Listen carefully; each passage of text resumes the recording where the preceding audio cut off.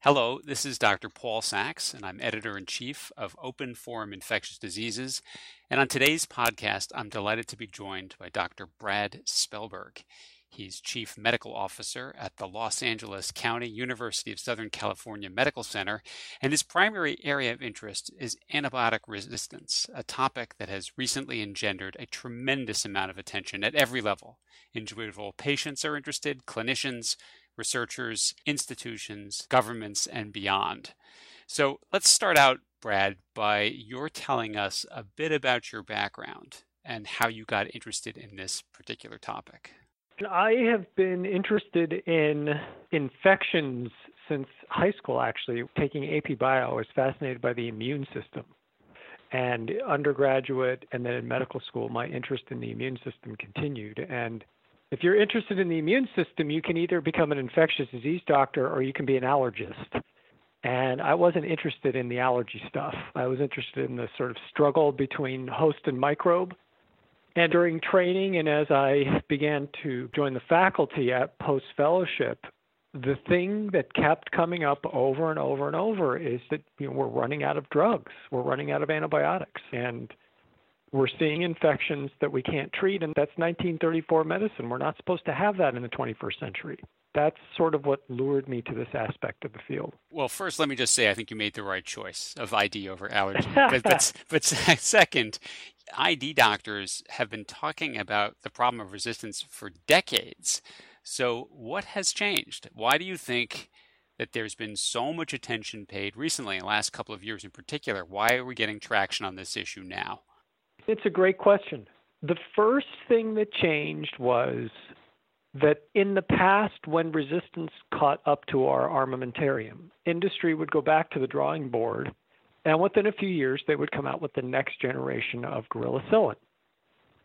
And so it's not that resistance emergence is new. It's not even necessarily that the rate of resistance emergence is new. It's that for several converging reasons, the pipeline is no longer capable of keeping up with the need. So the microbes have leapt ahead, and we have not been able to catch up in terms of new drugs coming along, nor have we, in the last 80 years, ever developed true stewardship such that we could prolong the useful lives of the drug we've had. We've never had to do that because we always got bailed out by the next generation of drug. That's the part of the equation that's changed. Yeah, I definitely hear you, and I experienced that, as did you. I can recall when the first carbapenem emerged on the scene when I was in medical school. But there haven't been a whole lot of carbapenems since then. So you think it's a pharmacoeconomic issue? You think it's that the pharmaceutical industry is distracted by other areas that maybe have a greater profit yield over time? Why hasn't drug development worked in this area? There's three converging reasons. They're all interdependent, but they're all separate. And the first is the reason you mentioned.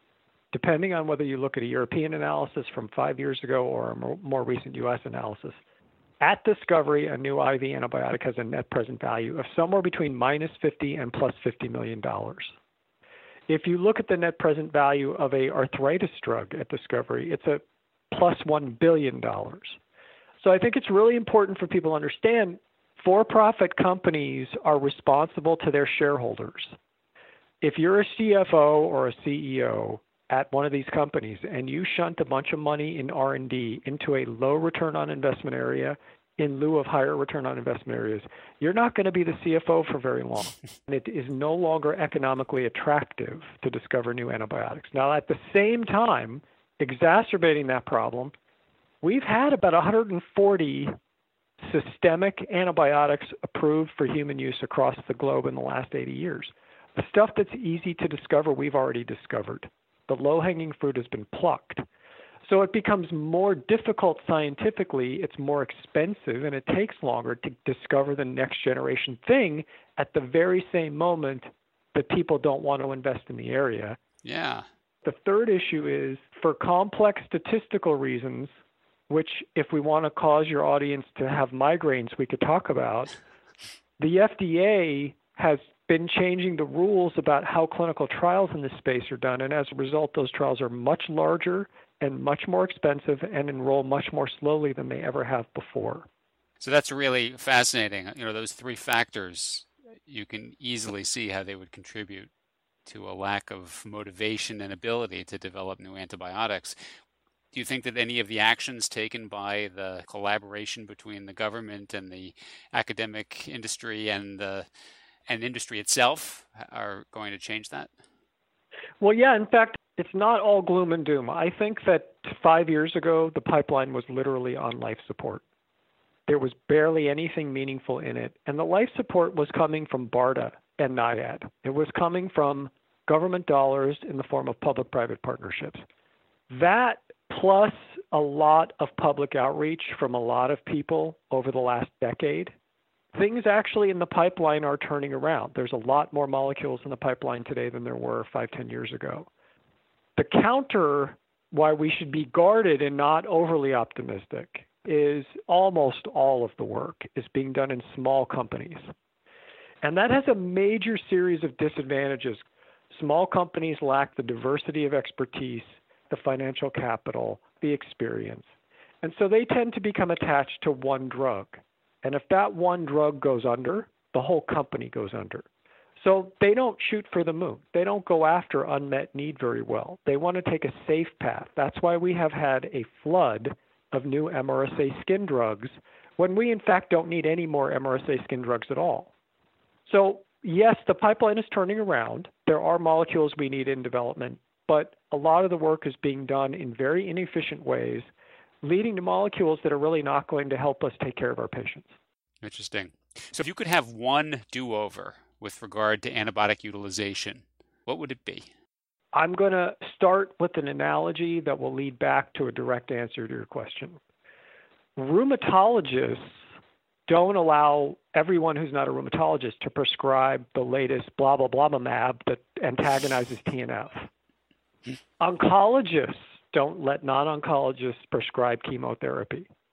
The single biggest mistake that our specialty made over decades and decades is that we've allowed anyone to prescribe these drugs. And the perception has been that they're so safe and so effective, you don't need to be an expert in them. The result of that is a complete lack of control of use. And you know as well as I, Paul, when you're rounding on ID and you get consults and you go, I can't believe the drugs these folks are using. Well, if we had the ability to say, no, you don't get to use those drugs, only we can authorize the use of those drugs, we would have a much better ability to protect these drugs. Interesting concept. You can only imagine how hospitals respond and intensivists respond if we said to them, we're taking this out of your hands, although it's a nice idea.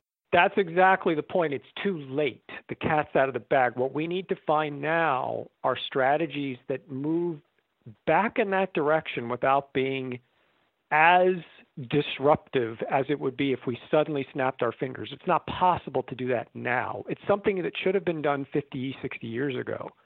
But there are ways that we could bridge back. For example, as we begin to approve new antibiotics that hit unmet need, particularly if they follow streamlined approval pathways that are being advocated for and have a limited label, those we should be pushing for. No, you need to be an ID doc or you need to be certified in ID pharma. You need to have some certification that shows that you know what you're doing, because we simply can't afford to waste these drugs. These drugs are unique, not just amongst drugs, virtually all technologies. There's virtually no other technology you can think of that the more one person uses it, the less it is effective for everyone else in society. These drugs are a societal trust, and we need to begin to treat them as a precious, limited societal trust very differently than we have in the past. So this moves us in the direction of antibiotic stewardship, and that term is used a lot in ID, and we see it more and more. How would you define it? To me, it's making sure that the right drug is used at the right time for the right duration of therapy, and then people like to throw in the right dose. I think one of the saddest things for me is no one has ever gotten a group of people together to actually define what appropriate antibiotic use is. We can't possibly steward appropriate use if we can't even agree on what it means. Well, related to stewardship is what the Centers for Medicare and Medicaid Services ruled last year, and they came out and said that such programs had to be in place or else hospitals couldn't participate in Medicare and Medicaid. In other words, they couldn't get paid. So that was very big news. Were you surprised they took that step, or had you heard a preview it was coming? Yeah, I wasn't surprised that there has been ongoing dialogue at multiple levels. I think you have to hear credit the CDC for leading this charge because they have a lot of influence with CMS for some years leading up to that decision. I think that a number of people have been involved across a number of domains. The resistance crisis began to get enough attention that it couldn't be ignored anymore. So we had mandatory infection prevention for decades. We never prevented any infections. It wasn't until we began to publicly report infection rates and link those rates to reimbursement that teeth were put into infection prevention. Mm-hmm. Simply mandating that you have a program with no outcomes measures linked to the program is not going to make the programs effective. The fear I have is it's going to say at the societal level, at the congressional level, and at the level of CMS, oh, we fixed that. Oh, we checked the box. We're good. Yeah. Don't worry about it. It's a good starting point. We need to make sure we message back to them. That's not enough. Yeah. We need outcomes measures. We need to show that we're using fewer antibiotics and using them more appropriately. I really enjoyed the piece you authored for OFID on how to sort of get the attention of hospital executives to support an antibiotic stewardship program. In fact, whenever I use that term support, I always think it's a euphemism for just getting paid. And it's really about money. How do you convince them that this activity, which does not yield any billable services, does not generate any RVUs, should be supported?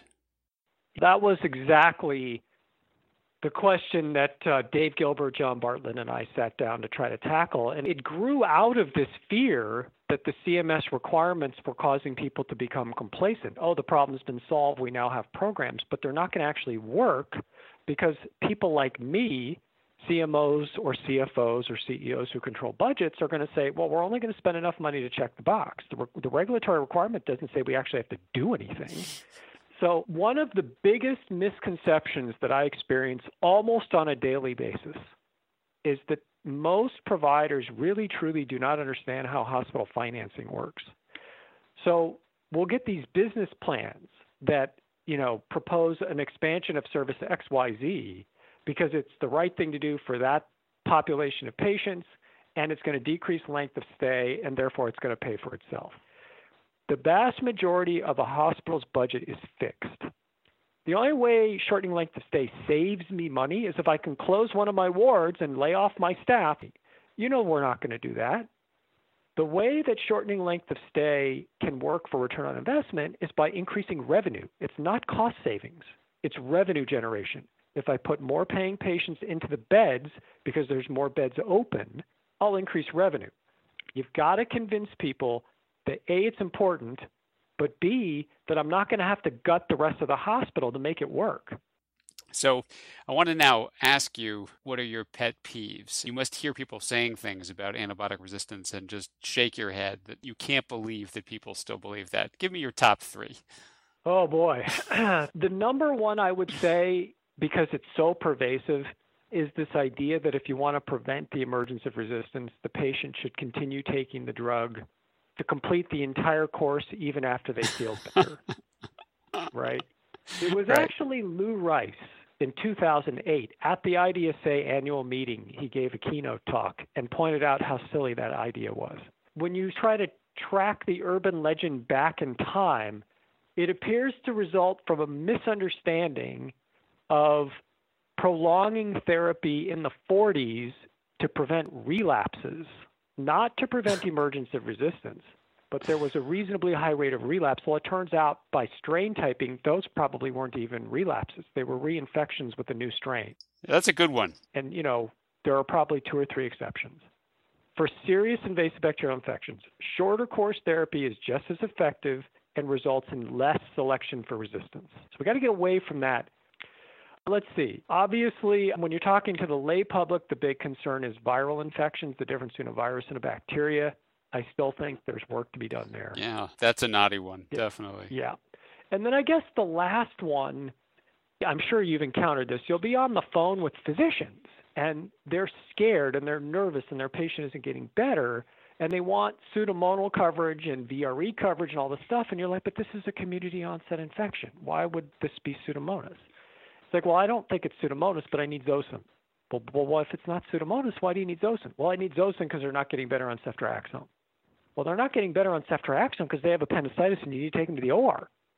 This idea that broader means more effective is really a problem. Broader, of course, does not mean more effective. Ceftriaxone is just as effective as Zosyn for a susceptible E. coli, but that's not how people think about it. And we got to get people past that. I always like to tell our fellows that the macho equivalent of a surgeon to an ID doctor is, they take the patient to surgery and we tell people to stop antibiotics. It takes a lot of courage. That's right. So, Agree. Listen, Brad, this has been terrific. I really enjoyed this conversation. I wanted to just give you a final chance to say any other words if you'd like. I think we do need to continue to be advocates for change. We're not where we need to be. There are societal and policy changes that need to be made around how antibiotics are dealt with. And so I would just urge your listeners to remain active and stay engaged and speak up. Thanks very much, Brad. So this is Paul Sax, and I've been discussing antibiotic resistance and antibiotic stewardship with Dr. Brad Spellberg. He, of course, is Chief Medical Officer at Los Angeles County University Southern California Medical Center and a widely respected expert in this field. Thanks very much for listening.